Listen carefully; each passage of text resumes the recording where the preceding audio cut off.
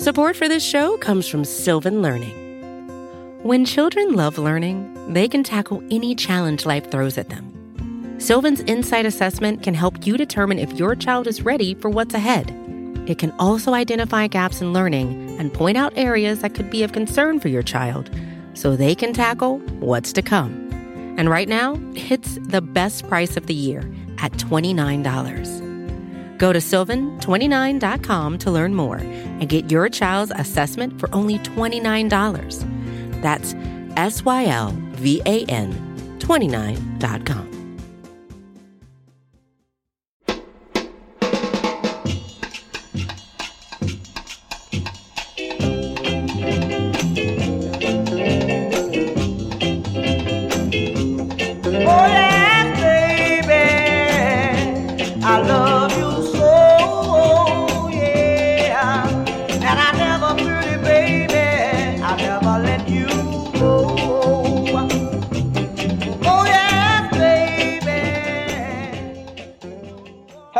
Welcome to the Gas Show Enteritis Blues. My name is Steve Littman. I am with only Dan Volpone. Dan, how are you? I'm doing good. What we are doing right now, Dan and I are talking on Locker Room. The room is sold out. It's going great so far. As we're doing this, we're going to talk about the Pelicans and the Sixers tonight and other Sixers stuff that comes up. But we're also multitasking because we're watching our co-host Emily get married. We're watching the live stream that she shared with us, and we're just keeping an eye on everything. It's a small ceremony, and we will, of course, keep you posted when Emily is there, because if we start crying, that's why. And that's it. Dan, how are you feeling? Emily's about to get married in a matter of minutes. How are you feeling? Yeah, I'm kind of excited. That's very weird. I think she might be my first friend to get married, which, I think sounds kind of crazy, but also I'm only 22. So this is very interesting. I'm very happy for her, though. Extremely happy for her. And so, yeah, as you're listening to this in the podcast version, we'll just give you periodic updates, and we'll let you know what's going on. But in the meantime, the Sixers are happening. And the game that we haven't talked about is that they played the Knicks. We're going to get to the Pelicans game, which is tonight. But they played the Knicks. And Dan, I think you covered the Liberty Ballers Twitter account. Or no, I'm sorry, the Celtics. Listen, yes. I had a bit of a long lunch, bit of a thirsty lunch. We're going to keep going. Steve's drunk. Yeah, man, it really got away from me. The Sixers played the Celtics. Dan, how did you feel watching that game against the Celtics? What were your big takeaways from that one? I mean, it's a beautiful thing. I think that the takeaways were easy, which is I guess, we handled the Celtics fine last year in the regular season. We went 3-1, won the first three, lost the last one. But in the playoffs, we didn't have it. And I'm not going to do the whole thing where it's but if Ben had played, it would have been different. I think that, when it came playoff time last year, they played up to it and we didn't. And it definitely feels the opposite of that this year. It doesn't feel like this is just a regular season thing, Watching these teams, the Sixers pretty clearly feel like the better team by a lot. And it's just awesome. I feel like the Celtics have been killing the Sixers as long as I've been super into the Sixers, growing up. And I never know how to say this word. I think it's pronounced Schadenfreude. I think so. But it's a tough one. But I was just going through Celtics blog. They do great content over there, except I hate the Celtics. So, right. But, they do very good work. And we've had them on the pod before. And just, reading them talk about, which the obvious thing, which is that they can't stop Embiid. But it's just so lovely to hear the Celtics be upset that they can't stop Embiid. Listening to Brad Stevens talk about it. Joel had 35. It was the fewest he scored against them all year. And we swept them in the season series. Yeah. It was awesome. It was just any win over the Celtics is great, but watching Joel be the guy that kills them was a lot of fun. Yeah, quickly, you mentioned about the playoff series last year, and people will, I don't think they do this anymore, but at the time, at least, they would say with the caveat that, Ben was out, so you never know. But, they did have a full season to play, and they were the 6th seed. So it's not like the Sixers were firing on all Right. cylinders, and then Simmons got hurt and they lost to the Celtics. Well, I have I think last season was cooked, for a long time. well, absolutely, and like this is like not to harp on last season. I'm perfectly happy to put it behind me after how well they're playing now and how horrible last year was to watch. But I want to say it was like the Sixers were the 6th seed, right? And of the top 5 seeds in the East, the Sixers lost the season series to 4 of them. They beat the Celtics in the season series, and then they split against the top 6 in the West, like 1-1. Mm-hmm. And I think they got swept by the Mavs, who were I want to say the 7. So I think there was like this narrative last year that was like, the Sixers were, they were losing the games they should win, and they were beating the tough teams. And that's like the counter argument to like, well, let's pay attention to like how the Sixers play against the good teams. But I think that, that just doesn't really bear out with how they actually did. And if you look at, some of the bigger games, we beat the Celtics 3 times. We beat the Bucks on Christmas Day. And so basically the Christmas Day game and any Celtics game are the games that are memorable. They're the games you want to win the most. Yeah. And then the Heat blowout, which was the first game against the Heat, where they had the, To Mike Josh Scott Richardson hit 6 threes. Yeah. Right. And it was the Mike Scott Hive tailgate. So there were a lot of like, Sixers internet people at that game in person. I was there in person. Mm-hmm. And so a lot of the memorable games against good teams, the Sixers won. But I don't think it's true that they really were just beating up on the good teams last year. And then all of a sudden in the playoffs, it was like, if only we had Ben. I think that this was something that you could have seen coming. I will listen. In terms of the live stream, here's where we're at. Jordy, the groom, he looks excellent, is standing on the altar with his 2 guys next to him. And then Emily's, I believe, co-maids of honor are there, standing there. And they are waiting for the host of the Gastroenteritis Blues to get to the altar. I think that's how they're so that's literally what the I want to say rabbi, but it's not going to be a rabbi. What that person is going to say she's not Jewish, dude. She's not Jewish. That's a real shame. It is. So yeah. Anyway, the Sixers Celtics game. Joel looked great, against Minnesota. It seemed like he was working his way back, but he still shot a million free throws, and he ended up shooting 20 free throws against Boston, and they just had absolutely no answer. I mean, they went to Taco Fall, they tried Robert Williams, they tried Mo Wagner even came out there for a few minutes. They tried everything on Joel, and they just had no answer. And, Tristan Thompson wasn't playing, but Joel kills him too. I just think that the Celtics are not unique in that they're like in many matchups around the league that that Joel just overwhelms them, and he's so smart, sure. and he knows exactly how to get to the free throw line. Joel made 16 of 20 free throws, and he was disappointed in himself because he feels like he should be a 90% free throw shooter. Dan, do you have an update? Oh, here comes Emily. Here comes Emily. She's got a long thing on her head, but I don't know what that's called. That is a call in if you know what that is called. What do they call that flowy thing? This is so exciting. She looks great. Dan, is that a chicken or a rooster? What do you think? I think the one on the left is a chicken, and then the other one is something else. I don't know. I don't know my farm animals. I don't know them either, but it's really setting the scene, and now they're at the altar, and they're going to begin with the marriage part of this ceremony. Anyway, anything else from the whole thing's a wedding. Anything else from the Celtics game? I'm trying to think of anything. Who was the Sixers' second best player in the Celtics game? Who were you most impressed by, except for Joel, in that game? Oh, jeez. Well, I mean, it would have to be Danny Green, right? He was hitting. I mean, he's been shooting well all year, but I thought that game especially, he was hitting all kinds of tough shots.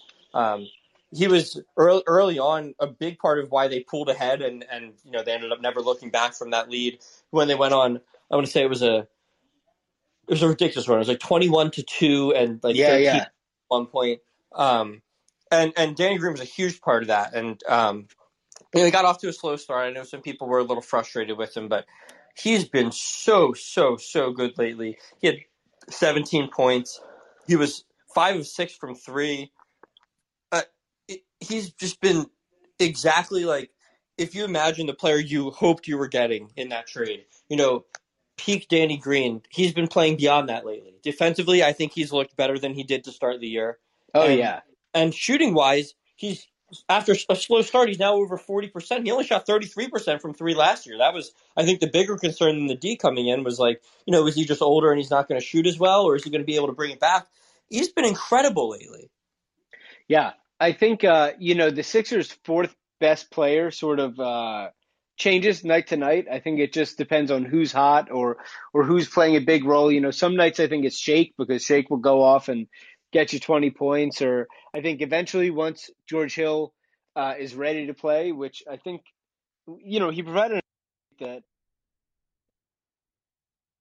Um, but that he's still, rehabbing that thumb. It could be George Hill. It could be Seth Curry, of course. I think the Sixers have a lot of options there, but Danny Green's been great. Anyway, moving on to tonight's game, the Sixers are playing the Pelicans this evening at 8 o'clock. How do you feel about this game? I mean, the Pelicans just played the Nets and got killed by them the other night. We have Brandon Ingram and Lonzo Ball are both questionable for the game, so we're unsure of where they'll be at. But of course, the big test is Zion. What do you think? How the Sixers are on the road. How do you feel about this game overall? Yeah, I'm pretty excited for it. I mean, earlier this week I picked the Sixers to lose, but that was because I was guessing, maybe they sit Joel on one of the halves of the back to back. Maybe it'll be Right. this one. I definitely didn't think that Lonzo and Brandon Ingram would be questionable. So I think if they're out, it'll be a pretty tough game for the Pelicans. Either way, if Joel's in, I feel good about the Sixers. But I'm really interested to see. I hope Ben guards Zion, and if so, I'm interested to see how that goes. I think that there's a lot of guys that Ben really dominates defensively. Like he basically shut down Luka in a way that you don't see anyone do, and he Right. really is talented. But Zion's weird. Like I don't think Luka's he's extremely talented, but I don't think he plays in an extremely unique way. I guess he's not super quick and he's very skilled, but he doesn't do anything that's crazy. And Ben can basically smother him. Whereas I think Especially athletically, Ben over athletically for Luca sure. can really stick with him. And Zion is different. I mean, because Zion is, I guess, I never saw Barkley, but he seems, he's got that short, stocky, fast, strong, jumps high, and Ben is athletic, but he doesn't usually guard a player that's going to play as physically as Zion does. Because Zion's just going to run through him, and Ben's going to have to hold his ground. Ben's going to have to try to block the shot. Ben's taller. Ben's longer. So I'm excited to see how he does on him. There's really not a player like Zion, so Ben hasn't really had a chance to try to lock in on a player like Zion, and I'm excited to see. I'm confident in Ben. Ben is one of the best defenders in the league, if not the best perimeter defender. Maybe Thibault, but I'm excited to see how he does on him. I think he's strong enough, but he doesn't always play super physical, so I think it'll be an interesting test for Ben. But it should just be. I mean, Zion's a ton of fun to watch, and he basically gets wherever he wants on the floor just by running through guys, getting to the rim. Gobert couldn't stop him, so I want to Right. see. I'm excited to see what Ben can do with him. The only thing that I can think of as similar to playing against Zion, and Zion just gets to the rim at will, and he finishes everything, and his true shooting is great, and it's a real challenge. The only thing I can really think of is Giannis, who the Sixers have had to play, and who, in the past, the Sixers have put a beat on him. Now, Giannis is a little different in that Giannis is a legit probably 11 or 7 feet, and Right? Yeah. He's 6'10". he's Uh, he's taller than he's listed, and Zion's shorter than he's listed. right. Zion is probably a real around 6'6" or so, but he's very thick and Yeah. very athletic and Exactly. super strong. But do you think that the Sixers will try and beat on him at any point? I mean, clearly it's going to be a multiple person job because he gets to the rim so much. So it's going to be on Joel partially, when he breaks through that first line of defense. But do you think that there's any chance that they put a center like Embiid on him and just dare him to shoot like they would with Giannis, or is he too quick for that? I I guess it's a possibility. I don't think they will. I think that it's such an illogical starting point that they just won't do it in an initial matchup with Zion. Um, but I mean, Embiid's so much taller than him that it kind of looks ridiculous. And Zion is definitely. I mean, I know percentage wise, Giannis isn't always as bad as he looks, but I'm sorry, Giannis just absolutely cannot shoot, and Zion's shot looks so much better than Giannis's. Um, Yeah. and so for that reason, I don't think you want you don't want to. Obviously, you would be content with Zion taking a three as compared to you know getting all the way to the rim like he can with some players. But I think when you have such a talented perimeter defender like Ben Simmons, if I would try him first, I wouldn't put Embiid on there and have to try to draw Embiid out. I mean, Zion doesn't take a lot of threes. He's only taking half a three a game. I guess he's really taking a three every other game because he's not taking half a three in any game. That's a good point. Yeah. But he's shooting them at 37.5%. Last year he shot him at 42.9%. So he's the kind of guy where I don't think, and it's probably smart when you're that good at getting to the rim. I wish Giannis shot less. But when Zion shoots, I have a lot more confidence that it's going in than when Giannis does. And I think for that reason, you don't want to just neglect him out there, and you definitely don't want to pull Joel all the way from the basket. So I think if he's in and Adams is in at the same time, there's no reason to not have Joel on Adams just to fight for rebounds and things like that. Yeah, I mean the other thing, there are two things that probably nullify that option for the Sixers.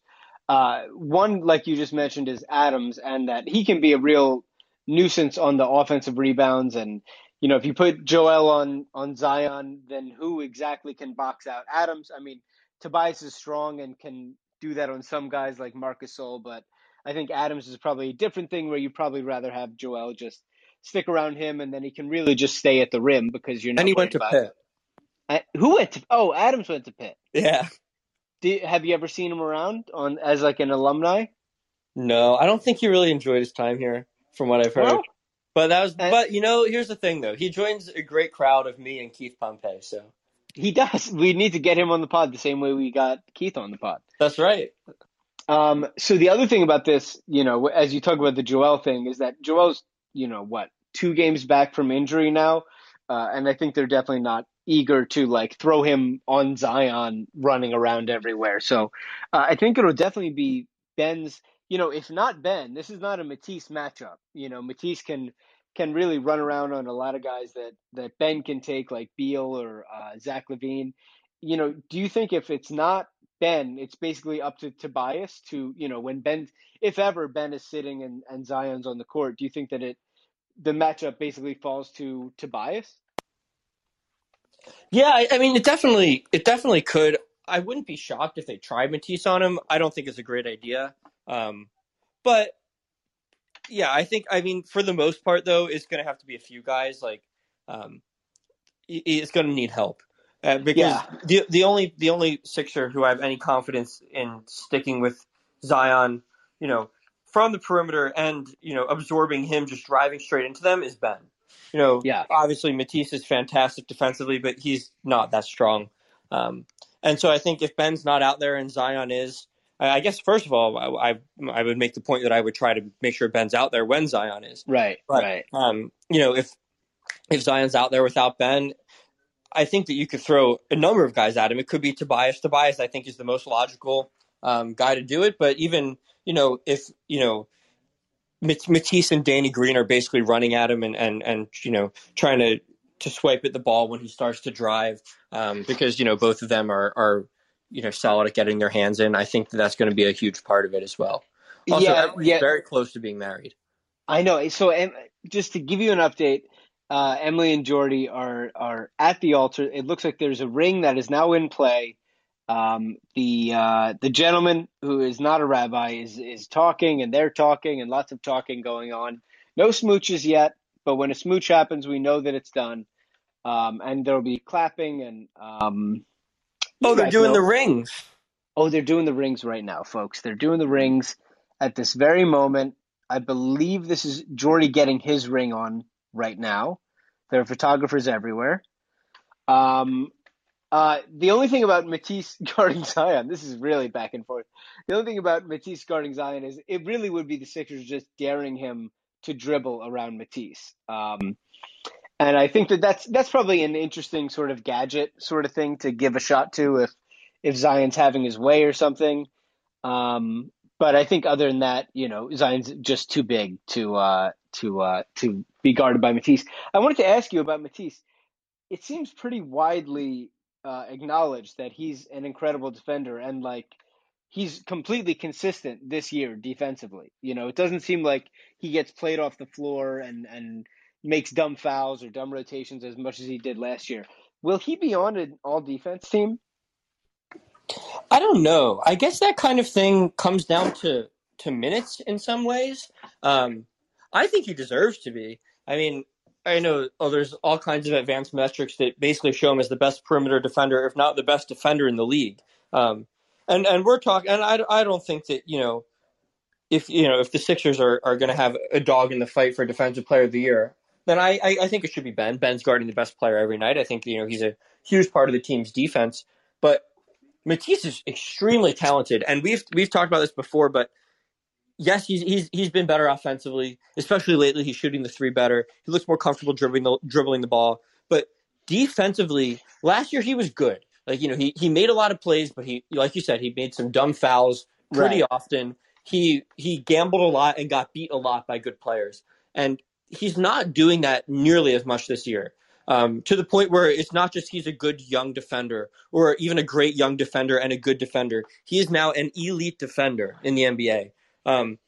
I think that he is playing enough to deserve consideration for being on an all-defense team. I think that I wouldn't be surprised if he picks up more minutes going forward in the rotation. So especially then, I think he belongs on an all-defense team. If he can start, to get up to, even 25, 30 minutes a game, especially if they start cutting the rotation down. Oh, they're married. Oh, my God. We've got wow. a kiss. Oh, my God. They're married. Oh, my God. That's crazy. Good for Emily. Oh, my God. They're married all because of this podcast. It's unbelievable that we. I've heard that they wouldn't have gotten married if it wasn't for you and I. I was just reading that. Yeah. Wow. Now they're walking. They're walking out. Emily is smiling. Jordy is smiling. They're swinging their arms. What a wonderful, wonderful thing that couldn't have happened without us. Wow. Congratulations to them. Congrats, Emily and Jordy. Love you, Emily. This is very exciting. And now people in the crowd. Emily's, hey! Emily's waving at us. Wow. I just saw, I don't know if we don't have the sound on, but I just saw her mouth rate us 5 stars on Apple Podcasts and Stitcher. Well, that's really nice of her. Congratulations to them. What an unbelievable thing. That was really cool. We were talking about Matisse. I don't know what the voters will do with him because I certainly think that his impact and his talent is worthy of the second team. I would be shocked if he was on the first team. But I wonder if they take into account that he's coming off the bench, and by virtue of that, he's not always playing against the starters of the best competition. But I think he always holds up, next to the best players. So I wonder what's going to happen there. I wrote a piece the other day for Liberty Ballers about basically about Dwight and backup centers and how I'm just really not worried about it, about how that's not something I'm super worried about. I was looking up the stats about the different lineups. Everybody knows that the Ben and Matisse and Dwight lineup is terrible. The Ben and Joel and Matisse lineup is unbelievable. They are like plus 26. I'm going to pull this up so that I get it right, but they are a giant plus with Ben and Matisse and Joel. And I think that just has to do with Joel's offensive versatility combined with Ben and Matisse on the floor wreaking havoc. And I think it's pretty hard to overcome for other teams. Is that the way you see it? Yeah, I also think there's something to be said about the comfort Ben and Matisse have when they're together and with Joel. I mean, because that's, 3 really high-end defenders out there. Plus, Joel can cover for guys. So I think those lineups, and they're plus 26. It's only 78 minutes, but they're plus 26. Right. And I mean, and it's only 78 minutes, but I think that, a lot of fans can imagine, a lot of plays from these lineups because there's a lot of fast breaks. Right. Just imagine them out there together. I can't remember a specific play, but I just remember watching them together, and that number doesn't surprise me because I think having Joel back there, having Ben, I think has always been really good on ball and has even gotten arguably better, but off ball, I think he's also taken if not a step forward this year, at least in the last couple of years, has been much more disruptive, just kind of roaming. And Right. Matisse is absolutely the same way. I mean, Matisse played zone in college. Not that he can't play man, but I think that both of them can guard both on and off the ball, and so you're having them getting into passing lanes, not being afraid to get into passing lanes because Joel's back there, and they're so disrupted defensively that it's leading to a lot of easy hoops. That lineup is going to absolutely have to be part of the playoff rotation. And I know that, both of us were skeptical about Matisse and what he could do coming into the season, but it would be an understatement to say he's proven us wrong. He's been incredible. And his shot's been a little better, but I don't even think that's the biggest thing. I think just how great he's been defensively compared to how, he was good last year and great for a rookie, but he's just so excellent right now. Those lineups are creating easy offense, and I think that's a big part of why they've been so successful. Right. I mean, honestly, I think of that with Dwight too, in that offensively he's a very narrow player, as Matisse And is, hilarious. But and hilarious. The way that Matisse can get steals and blocks and generate runouts on the other end, and the same way that Dwight gets offensive rebounds and gets fouled, and sure he does some fouling of his own, but I think that's also very valuable to the team's offense. Speaking of, we're talking about sort of net ratings and different matchups with guys together or pairings. Somebody named Gordon Mack tweeted at Daryl Morey this, and he retweeted it. This is basically the two-star duos around the league and who has the best net rating. And the Sixers have the best net rating. It's Embiid and Simmons at 15.4. It's right above Leonard and George, who are at 15.3, and then you get to LeBron and AD at 14.6, and then so on and so forth down the line there. That's pretty remarkable. I mean, I knew that they were playing well together, and sort of the cynic in me just sort of says that Joel with anybody is a great lineup because Joel is that good.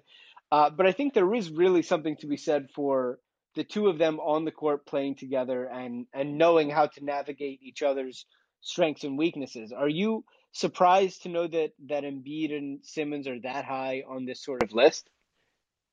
I guess I would say I'm not surprised just because of how well the Sixers have played this year. Yeah. And we've seen them be fine together before. I think that, when we talk about potential Simmons trades, which I obviously, right, this second is not worth talking about. They'll be going into the offseason with him and through the playoffs with him. But I still think, Daryl, we know, Keith reported Ben was offered. And as stars come available, I don't think it's crazy to think that, Ben will be thrown around in trade talks. I'm not saying he'll be moved. But for a higher tier star, Ben's an all-star, but I'm talking, a Harden / maybe even, if we're lucky enough, Curry becomes available type player. But that being said, I don't think that is reflective of him really being a bad fit with Joel. And we've talked about this before. I think the bigger thing is that, the Sixers kind of lack a guy who can score from three levels and initiate from the perimeter, which is, what you think of when you think of a lot of the stars today. When you think of a lot of contenders today, they're built around that type of player. And Ben just being the next best player on the team besides their one true superstar is basically the obvious guy you put in those talks. But there's a lot of ways they're good together. I mean, Ben's a very good passer.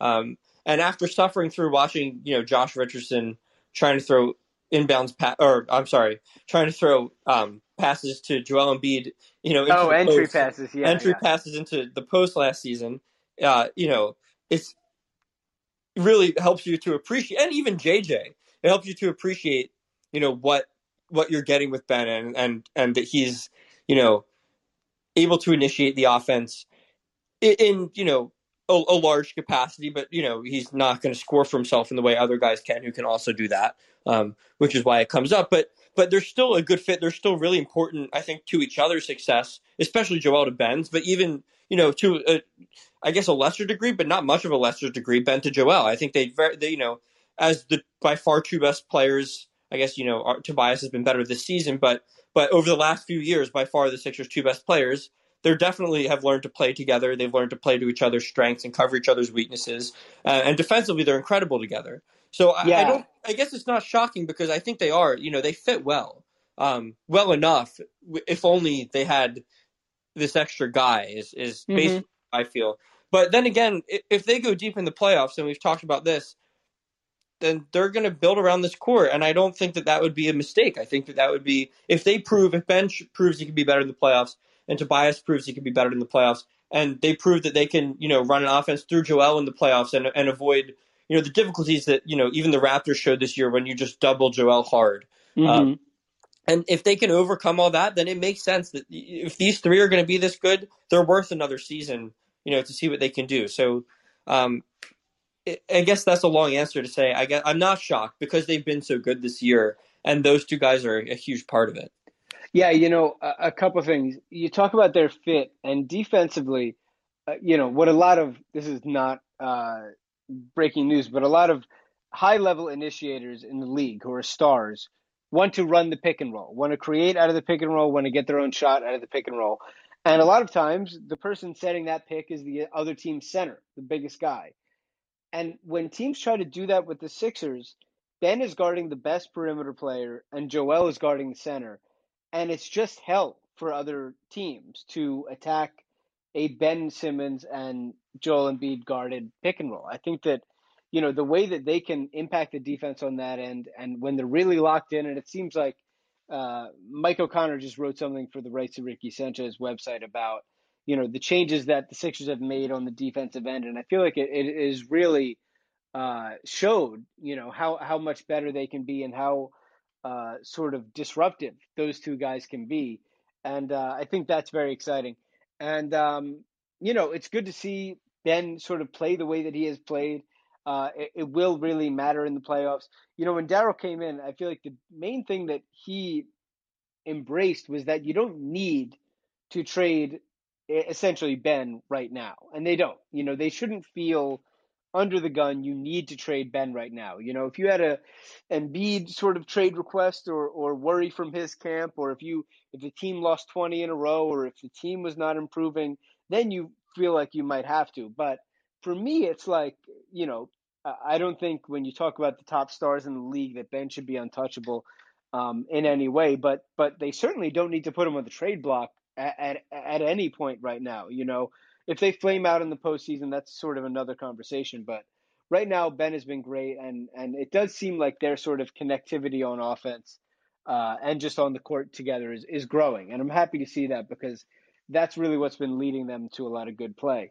Um, Today, as we're recording this, at midnight is sort of the deadline for when guys who are free agents or bought out can sign with the team and be part of the team come the playoffs.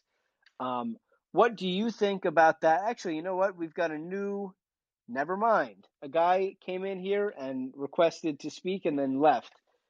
Okay, been there. I get it. When you think about that sort of thing, buyout guys, are you looking for anything? Do you feel like the Sixers need to add a body? I mean, both of us would certainly like Daryl to be able to replace the Mike Scott minutes. But what do you think about that? Do you have your eye on anyone in particular on this last day of potential playoff additions? No, I don't think the Sixers are going to be big in the buyout market this year. It really seems like all the big guys are going to go to one of the LA teams or they're going to go to Brooklyn. We've kind of seen that already to start with, and I'm fine with it. I don't think the Sixers have any huge holes. I think that my biggest concern with them is that their second and third best players are, in my view, far worse than the second and third best players in Brooklyn, and Mm-hmm. and that's my concern with them. It's not how the roster's built. I don't think backup center is a huge need like everyone says it is, and I think that George Hill, obviously much more than any buyout guy will address as best the Sixers could the issue with a guy besides Ben who can run the offense. So there's not anything big I'm looking for. I don't think that the Scott minutes, I could easily be wrong about this. and we know that Doc can be a little bit stubborn with his lineups in the past. I really hope I'm right when I'm saying I don't think the Mike Scott minutes will be minutes that exist come playoff time. Um, Right. I truly hope that we have our starting five, and then we have Shake, George Hill, Matisse, and Dwight, and those 9 playing some combination of the bench minutes, and that's it in the playoffs. Right. So Maybe like 5 minutes for Korkmaz if you need a shot, something like that. and that would just be situational, but Right. but in terms of the guys you're going to see every game, I would hope you're not seeing any more than that. So I'm not super concerned about the buyout market. I don't think we'll see the Sixers do anything truly exciting, but I think that's fine. I don't think that they're not a team like Brooklyn's super top heavy. And your concern with them was can they get enough guys? So the buyout market's huge for them. I think the Sixers are basically the opposite. Whereas, not that the bench is like anything incredible, but they have enough solid bench players that they have 4 guys, arguably 5, coming off the bench that are better than any buyout guy they're going to get. And the concern is really more with the top end guys that the buyout market is not addressing anyway. I guess situationally, the one thing you could ask for is, and I agree with your take, largely that they don't need a stretch 5, but. Yeah. But if they could get a guy for nothing on the buyout market who could, in a very specific spot, give you that type of minutes, I think that would be helpful. Yeah, and I that's don't think that what I said. Right, but I don't think that that'll necessarily happen, and I definitely don't think it's a huge deal if it. No, and really, like for me, I'd like them to add somebody like that just to get through the rest of the regular season. I mean, assuming that Joel doesn't play every single game, which I think we probably shouldn't, just given Right, and what Dwight's going to smart get money would ejected from like suggest 3 about that. more. Dwight's going to get tossed, which I love. I think that it would probably be nice to have just any other actual center on the roster so that they don't have to play Scott and so that they can give a different look. I would love that. I just feel like anybody that we can get at this point will not be effective enough overall to play in the playoffs. That's just, I just don't think so. We do have a question in the chat here from friend of the podcast, Remy.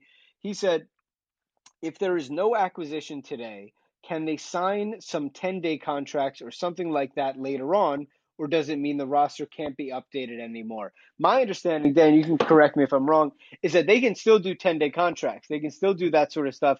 Those guys, they just can't have anybody else new in the playoffs. But Harrison's very good with these rules. If you want to ask him if he wants. Harrison Grimm, yes, of Liberty Ballers, is in the chat or is listening in. So Harrison, if you know a little bit more about that, I'd love to have you sort of substantiate or give us some new information on that. But yeah, my understanding is that they could add a 10-day or 2 along the way, but they just couldn't have those guys for the playoffs from here on out. So anyway, we're winding down a little bit here, and Harrison, you can let us know if you want to chime in. We'd be happy to have you. Going into this Pelicans game, is there anybody else that you'd be worried about for the Pelicans as the Sixers get ready to play them tonight? There's of course Ingram and Lonzo are questionable. Josh Hart, is there anybody else that you think could really be a thorn in the Sixers side tonight as they try to get a win on the road? Well, Hart's out. Hart's hurt. And okay. then, but yeah, Lonzo and Ingram are obviously their 2 next best players. I guess you could argue, or I still really like Bledsoe a lot. No one worries me. I guess if someone worries me, it would definitely be Zion. I think he's incredible. But no, I don't think that there's any guy that and guys get hot because it's the NBA and they're all incredible. But there's no one I'm looking at ahead of time like how are the Sixers going to handle them or like on either end of the ball. I think that the Sixers are the Sixers have their record for a reason and the Pelicans are where they are for a reason, which is not to say that they're not a solid team that's capable of beating the Sixers, but it just to say that I don't. I don't see anyone as a particular, threat. I don't think that they're, loaded with extremely good players. I think that Zion is the guy that I'm worried about. And if we lose, which I don't really think we will, especially with them having guys who may be out, I think that it's going to be because Zion is extremely hard to guard and he had a great game. And I think that, in this type of game, he's so dominant and so different that if something, if I guess, in the NBA, if you can even call it an upset in one game when anyone can really win, but if there were that kind of upset to happen, I think that it's really just going to be. Yeah. Looking forward, the Sixers have a scheduled game tomorrow, Saturday night against the Oklahoma City Thunder, and not Al Horford, who has been banned from playing in Oklahoma City, which is just a sort of wonderful storyline this year. Do you expect Joel to play the back-to-back? Obviously, there's some, variance that might happen if they play in overtime tonight and Joe plays 40 minutes. I'm sure they won't have him. But assuming it's a regular game where he plays around 30 minutes, would you expect Joel to play tomorrow, or do you think that probably given, his recent comeback, that they keep him out of this back-to-back? What do you think? I think they play him. I guess, my prediction was that he sat out one coming in, but if there's nothing really happens, I mean, and he got through the Celtics game fine, and as we come in, yes, it's a back-to-back, and yes, he sat out the last back-to-back, but I don't think they want to, take too much time with him. I don't think that they want to ramp him up a little bit, but he does. First of all, he wants to play. He's always wanted to play. And Emily's talked a lot about this, where it's just like, he's getting to the point where, you've asked him to get in better shape, and he's finally in better shape. He's gotten himself to a point where, he can play these back-to-backs, and he's an adult. He's 27 years old, and if he says he can play, obviously the team has to be protective of him, but he also is at a point where if there's not a true injury, and yes, he's coming back from injury, but he's not necessarily injured anymore, that he's going to have to make some of these decisions for himself, and he should be allowed to. So I think, he's going to want to play, and I think that they will let him play because in the playoffs, there's no back-to-backs, but, it's a fight, and it's more half court, which means more offense through Joel, and Joel's going to be, somewhat worn down, and they want to build him up to that. They were building him up to that before. We saw it before. He was playing more back-to-backs than he had been, and I think that that's going to continue. I think that the first back-to-back was because it was, the very first game after he came back from it, where it would have to be an initial back-to-back. But I think they want him just back to what he was basically as quickly. Yeah, and Joel has talked in the past about how when he sits for a long period of time, he has a hard time staying fully in shape when he's not playing basketball, which I get. A lot of NBA players will talk about it, how much you can work out, but it really doesn't compare to playing up and down on the court. So I definitely think that he wants to play, not to mention that I'm sure that it's not lost on him that he's got a shot at this MVP, even if it's an outside shot, but if he makes a great run at it at the end of the year. And I think he as he should, wants the first seed. If the Sixers were able to eke out that first seed in the East, then they get to avoid both Milwaukee and the Nets until a potential Eastern Conference final. Of course, you have to get there. But if they're in the second seed, then they would have to play likely the Bucks before then. So we'll see. After the Celtics game, this is from Rich Hoffman of The Athletic. He said that Doc Rivers said about Joel Embiid, walking out, he said, "I'm back." And I said, "Yeah, I noticed." Which just really sounds like something from Fast and the Furious, like that Vin Diesel would say to Tyrese. And I just really enjoy it. Buddy, do you have anything else? The Sixers played the Pelicans. We both feel pretty good about this one and just hope they get a win and come out healthy. You good? I'm good. I guess, one thing I just want to add is just that, Joel has, like you just said, he's back.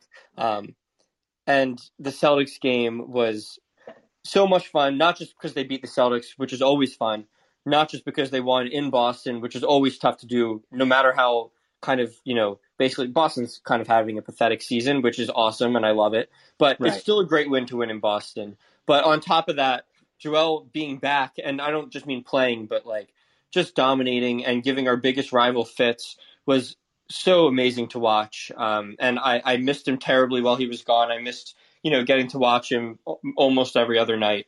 And I'm so excited that he's back now. And I'm just like, I get excited for most games, but especially games when Joel's playing. So, just really excited for tonight in that regard, on top of the, Joel being back, which I'm still in the process of appreciating. Plus, hopefully Ben guarding Zion, which should be a ton of fun. It should be a really fun game. Yeah. I mean, we were texting about this, but it doesn't matter what the Celtics record is. Beating the Celtics will always be especially satisfying. Absolutely. And thrilled that Joel is back and healthy. And most of all, thrilled for our buddy Emily, who is now a married woman. We send all of our love and happiness to them, and we hope that they have a great weekend. Dan and I will be back with you on hang on, we have one last question. David Rose here in the chat. Dan, you have time for a buzzer beater here? Yeah, real quick. So basically the only update we have is that he has said that he will definitely be back before the playoffs. So David asked about any insights when George Hill will make his debut. Nope, not yet. That's on me. Sorry, I'm just enjoying my Friday with some White Claws. But you're good. Yes, it's a good question. Right now, they had a press conference the other day. I know Tom West got some good quotes from Liberty Ballers. And basically Hill and Doc both talked. And the main takeaway is there's really no timetable on Hill, but Hill says he'll definitely be back before the playoffs, which, for anyone who's been following the Sixers medical, I guess, record over the last few years, that is extremely not reassuring that we don't have a time and that, it'll be and, definitely by a month or so. I didn't love hearing that. I'm not going to panic about it. The team's still been really good, and I'm excited to see Hill. But for now, we definitely don't know when he will make his debut, and we don't know when we even will know. They didn't even give us he'll be reevaluated in a week, he'll be reevaluated in 2 weeks. We're just kind of waiting at this point. Yeah, I mean, Hill sort of hinted at that the last 4 or 5 days have been very good and ramping up in his activity and their videos. Friend of the podcast, Keith Pompey, has a few Zapruder films of him shooting on the court, which is good to see. And I feel like we'll just wait and see. But from everything that we're reading, he'll certainly be ready for the playoffs and should have a few games under his belt before that. But it's always the Sixers, so you never know. Congratulations, Emily and Jordy. Thank you guys for listening in here on Locker Room. We are going to be back with you, just Dan and I, solo or duo, who cares, on Sunday. That episode will be out Monday morning. We thank you guys for listening. Emily's not going to be on that one? I don't think so, buddy. I think she's in marital bliss. She won't be around. Oh, good for her. Good for her is right. All right, so I'll talk to you on Sunday, and that episode will be out Monday. Thank you guys for listening and hanging out. Thanks, guys. And we'll talk to you soon. Congrats, Emily. Love you. See you.